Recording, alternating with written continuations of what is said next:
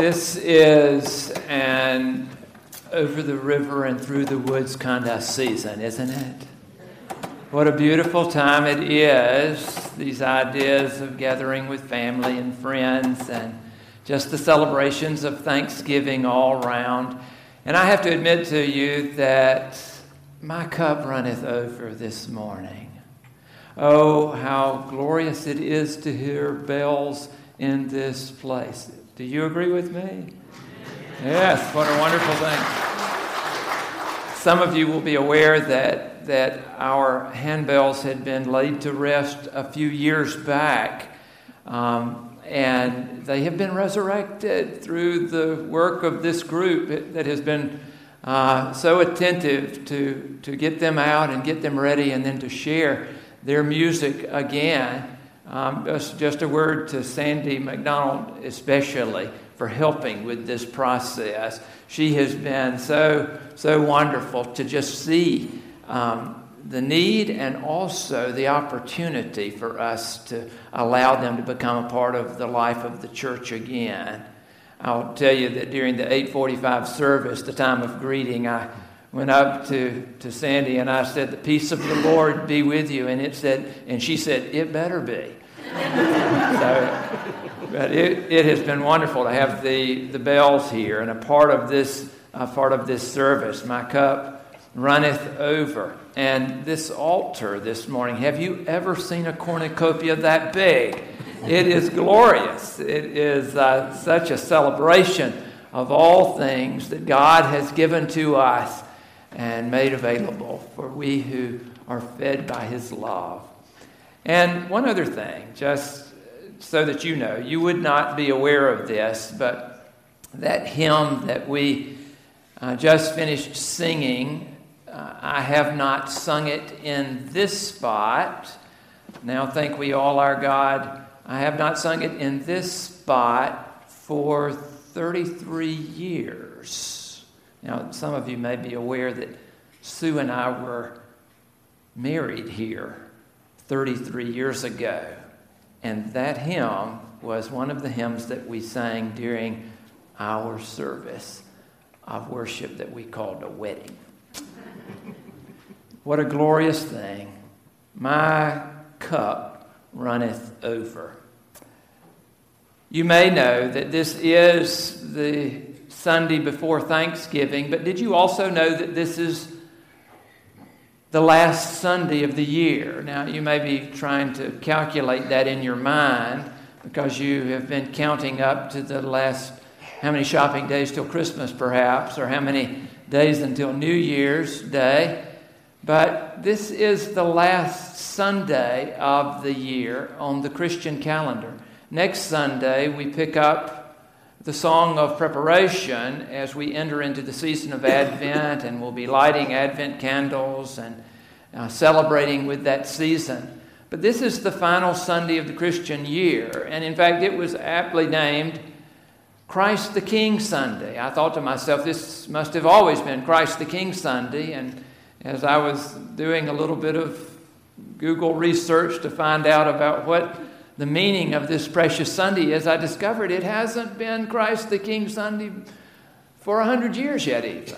It was in 1925 that Pope Pius XI put his stamp on this day and called it Christ the King Sunday because, as he said, the world is becoming far too secular. We are forgetting who's in charge. This is Christ the King Sunday, and don't you know it? In fact, every day is Christ the King Day. Christ is in charge of all and in all and through all. But this is Christ the King Sunday, this day which we claim, along with all the others, that He is our Lord and our Savior.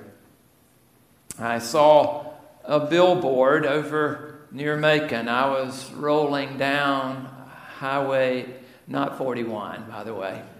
It was I-75, which is quite a different feel than Highway 41.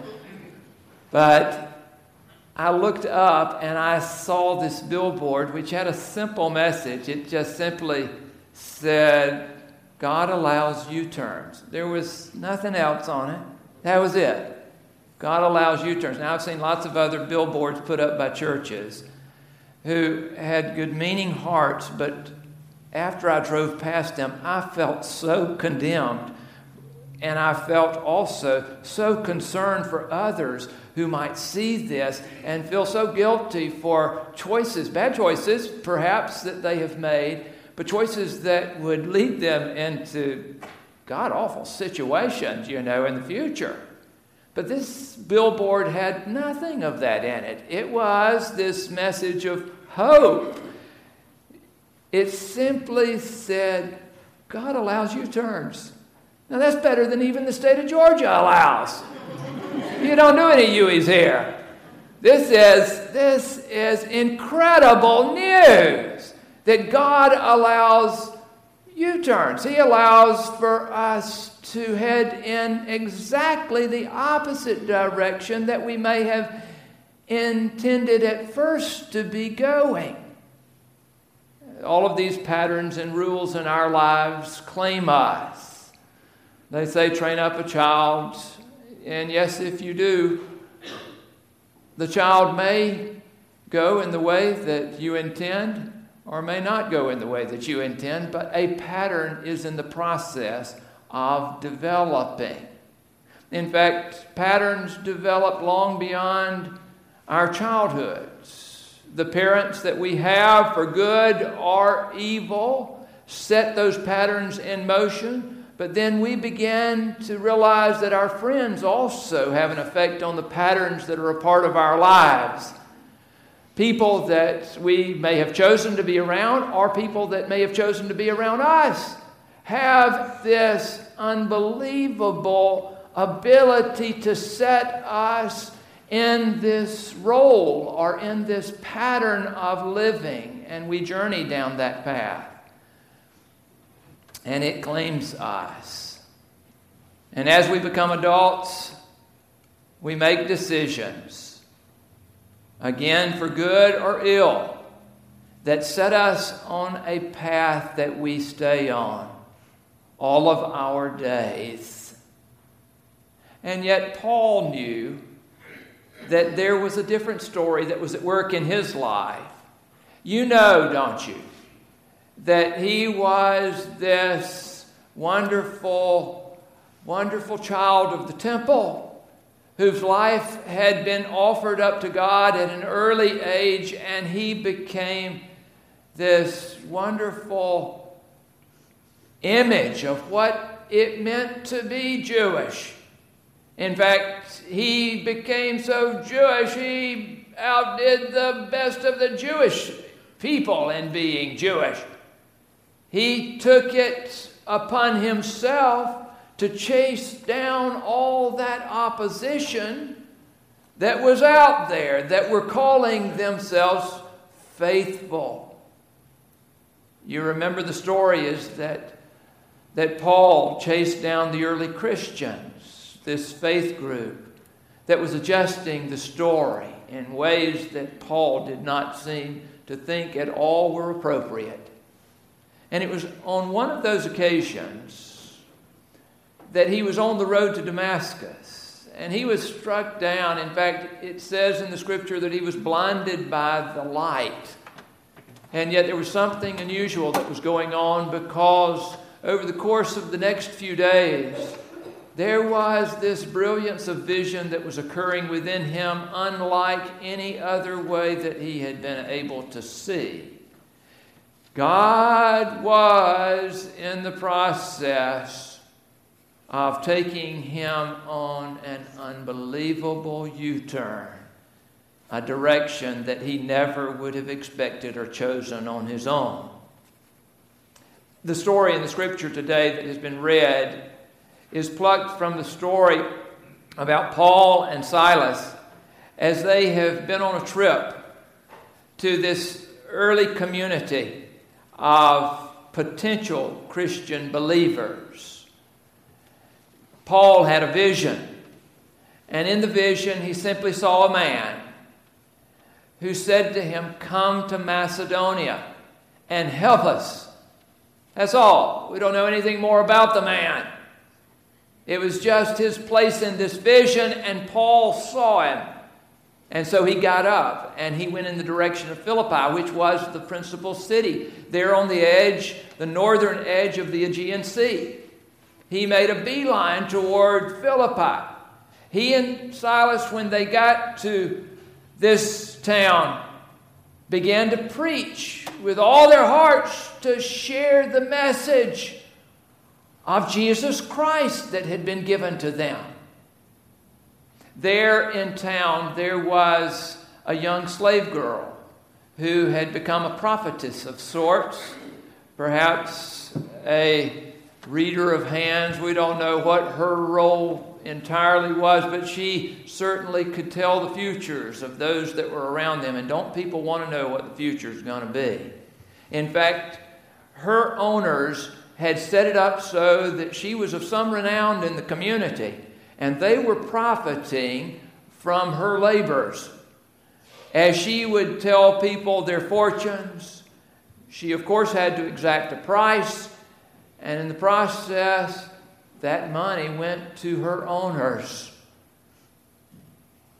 When Paul and Silas came into town, she was amused by what they were saying, and in fact took it on as her role to introduce them to the community. When they would stand up, she would stand up and she would say, "Hallelujah, amen." Used to be the Methodists had amen corners. They don't have amen corners anymore around here, do we? Amen. All right, Lamar. I was just hoping. We got an amen corner. Anybody wants to join it can come right over here by Lamar. She was an amen kind of lady, and she would stand every time that Paul and Silas would stand up to tell of the good that God had done by sending Jesus Christ. She would precede them by saying, "These men have an important message that you've got to hear." They didn't need her accolades. They didn't need her introduction. In fact, this began to wear on Paul to no end. And in fact, he looked at her and he bid the spirit within her to be gone, to come out of her. It's interesting that that's exactly what happened. I don't know, but I suppose that people came to her the days following that, and they would put out their hands and they would say, "Give me my fortune, read my hand." And she looked and she would say, "Well, it used to be so clear to me, and I could tell you what you were headed into, but it's a puzzle. I don't understand what these lines mean anymore." And people threw up their hands, and they were done with her. Don't you imagine that her owners became infuriated as they realized that their lives were going down the drain then, because their great prophetess was of no profit for them any longer. They riled up the community. It says this in the verse just before those that were read today. "These men are disturbing our city. They are Jews and are advocating customs that are not lawful for us Romans to adopt or observe." They rallied the troops. It's all kind of damage that can be done if you rally people around. And so Paul and Silas were thrown into the jail. And not only were they thrown into the jail, but they were abused mercilessly. It was just the way of the Roman government, which was so different than the way of Christ. You know, the church was called the Way.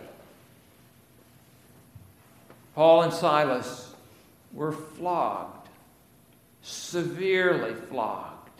This terrible beating. Oh, you and I, it doesn't take but just a little bit to set us off and to get us irritated with life.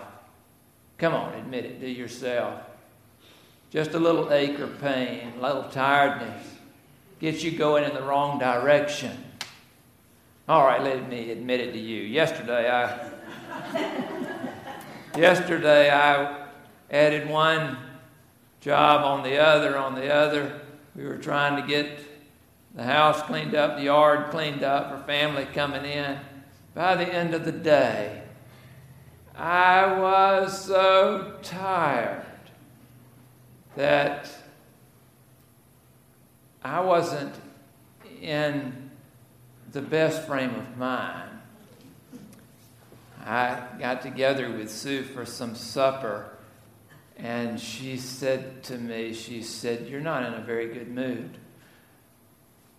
I didn't say anything. I was not going to make confession. I was not going to make confession, but she saw through to the heart of this man. I was not in a very good mood. I just wanted to eat and go to bed. I was so tired. It only took that to get me in the wrong frame of mind. What does it take to get you in the wrong frame of mind? Does it take a flogging? I bet it's a lot less than a flogging. Let me tell you, friends, a flogging is no minor thing, especially when it came to this being inflicted by the Roman army. It left them battered and bleeding. It's not often that I will mention movies. I fear doing that because as soon as I do it, somebody will go to see the movie and say, "Well, my preacher advised that we ought to go see this movie." And then they get into the movie and they're saying to themselves, "I can't believe my preacher went to see this movie." So it's a dangerous thing. But Sue and I went to see a movie this week that it just continues to haunt me. It's receiving critical acclaim and may walk off with some awards. It's called 12 Years a Slave. I don't know if any of you have seen it yet, but it is such a tragic story, so honestly depicting the terrible nature of slavery as it was in the history of this nation, and particularly in the South. But one of the things about this is that these slaves suffered under whip. And you know this. You've seen pictures of slaves with large keloid scars and patterns across their backs. You've seen this stuff in school. But oh goodness, at the suffering of this being inflicted. Oh, what terrible nightmares are a part of the history that we bear. Here, Paul and Silas are in this prison, but only after they've had the life beaten out of them. What would I do? I would collapse under that kind of pressure. But what do? It says in the telling of the story that they spent the night praying and singing songs to God. Oh, how beautiful. There they were. And I know the song they were singing. It's in the scripture, not in this telling, but I just cannot help but believe that the song that Paul and Silas were singing, he wrote back to the church in Philippi. If you look into Philippians chapter 2, you can find the words of this hymn right there, where he says, quoting, "Let this same mind be in you that was in Christ Jesus, who though he was in the form of God, did not regard equality with God as something to be exploited, but emptied himself, taking on the form of a servant." You check the small print in your Bible and you'll see that is quoted as a hymn. Not just words of Paul, but that is quoted as a hymn that was sung in the early church. Let me tell you, Paul and Silas were doing the unbelievable thing. In their condition, the prisoners were absolutely astounded that they had the stamina, the physical stamina, to pray and to sing. You think they paid attention? You better believe they paid attention to what was going on. I remember growing up over in Metter. You may know it better as Mayberry. It is a beautiful little community. That's the way I thought of it. At the back of the Methodist church, the Sunday school rooms opened onto an open air walk. And just 10 feet beyond that was the edge of county property where the city jail was housed. You can still go back and see this today. There, that city jail stood 2 stories, the bottom floor for the sheriff or the offices that were there and the keeper of the jail, and then upstairs was this jailed area. The windows had bars on them. Now, as I said, this was a Mayberry sort of place. You could almost expect to see Andy and Barney coming and going, and maybe even Otis coming and going from this jail. It was not the most secure of places. I can remember on Sunday mornings that the prisoners would get in conversation with the little kids that were coming to Sunday school. Our Sunday school teachers would shoo us into the room, but we were fascinated, and if we could catch some moments, we would talk with them. One of the things that I remember was that there was a fellow that had a handkerchief, and he had somehow gotten some thread, and he learned that we got snacks in Sunday school. And he would lower this handkerchief down to us on that thread, and he would say, "Put me a couple of cookies in that thing." And we would go inside and get cookies and put it in that handkerchief, and then he would reel it back up, and it would disappear, and he would say, "Thank you, thank you." It was a Mayberry kind of jail. This was no Mayberry jail that Paul and Silas were in. This was serious business. They knew it, and the prisoners that were around them knew it. The jailer knew it. And yet he let the better part or the worst part of his humanity settle in on him, and he fell asleep that night. Fell asleep. Something that would have been reprehensible to the Roman army if they had found him having fallen asleep. Even though everything is locked down, it was his responsibility. He was in charge of the jail. He was not supposed to be asleep. And when that earthquake came, as if things couldn't get worse, when that earthquake came and shook the foundation of that prison, that's where God began to work in such unexpected ways. Once again, as he always seems to do. The prison doors were opened. The building didn't fall down. That was a miracle in and of itself. The prison doors were opened, and the shackles somehow fell off the arms and the legs of the prisoners. This was an opportunity unlike any had ever expected to encounter. Let me tell you, friends, this was truly a get-out-of-jail-free card. This was incredible. It was an opportunity to take up and run. What else could be read into this?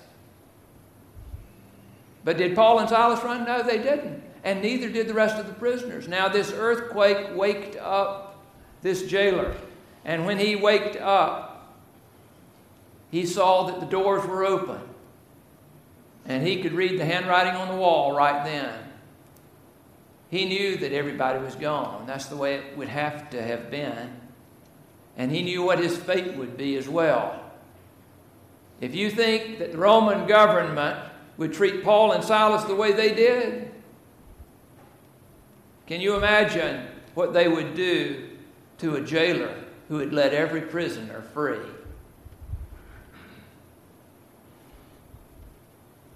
He knew that he could end up on a cross beside the road. Who knows?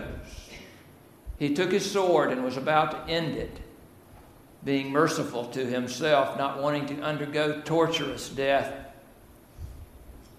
And Paul saw what he was about to do and called to him and said, "We're all here." And he could not comprehend. We're all here. Paul said, "We're all here. Every prisoner still here." And when he came in, this jailer, and witnessed the truth of which Paul and Silas spoke, and realized that they were still captivated by the power of these two early missionaries who had been beat near to death and yet still were praying and praising God, he too fell to his knees and said, "What can I do? What can I do to be saved?" Now, this is where the church gets it so wrong. We have a long list of everything that it might require for you to be a member of the church or to really follow Jesus. In fact, we got a 4-step plan for you. In fact, if you've got a few problems, we've got a 12-step plan for you. No. You heard what Paul said, don't you? Didn't you hear it? He had a one-step plan. A one-step plan for this jailer. He simply said, "Believe in the Lord Jesus." Now, what would you do if somebody came up to you and asked, "How might I be saved?" You'd be thinking to yourself, "Let me call Billy Graham. Let me get a reference on this.